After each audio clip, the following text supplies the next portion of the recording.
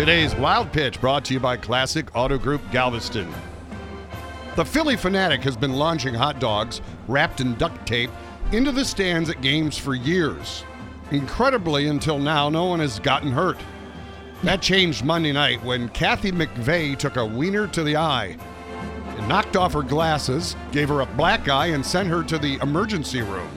He shot it in our direction, and bam, it hit me like a ton of bricks. Dean, I feel her pain.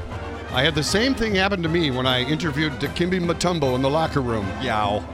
He's a tall man. That's today's Wild Pitch.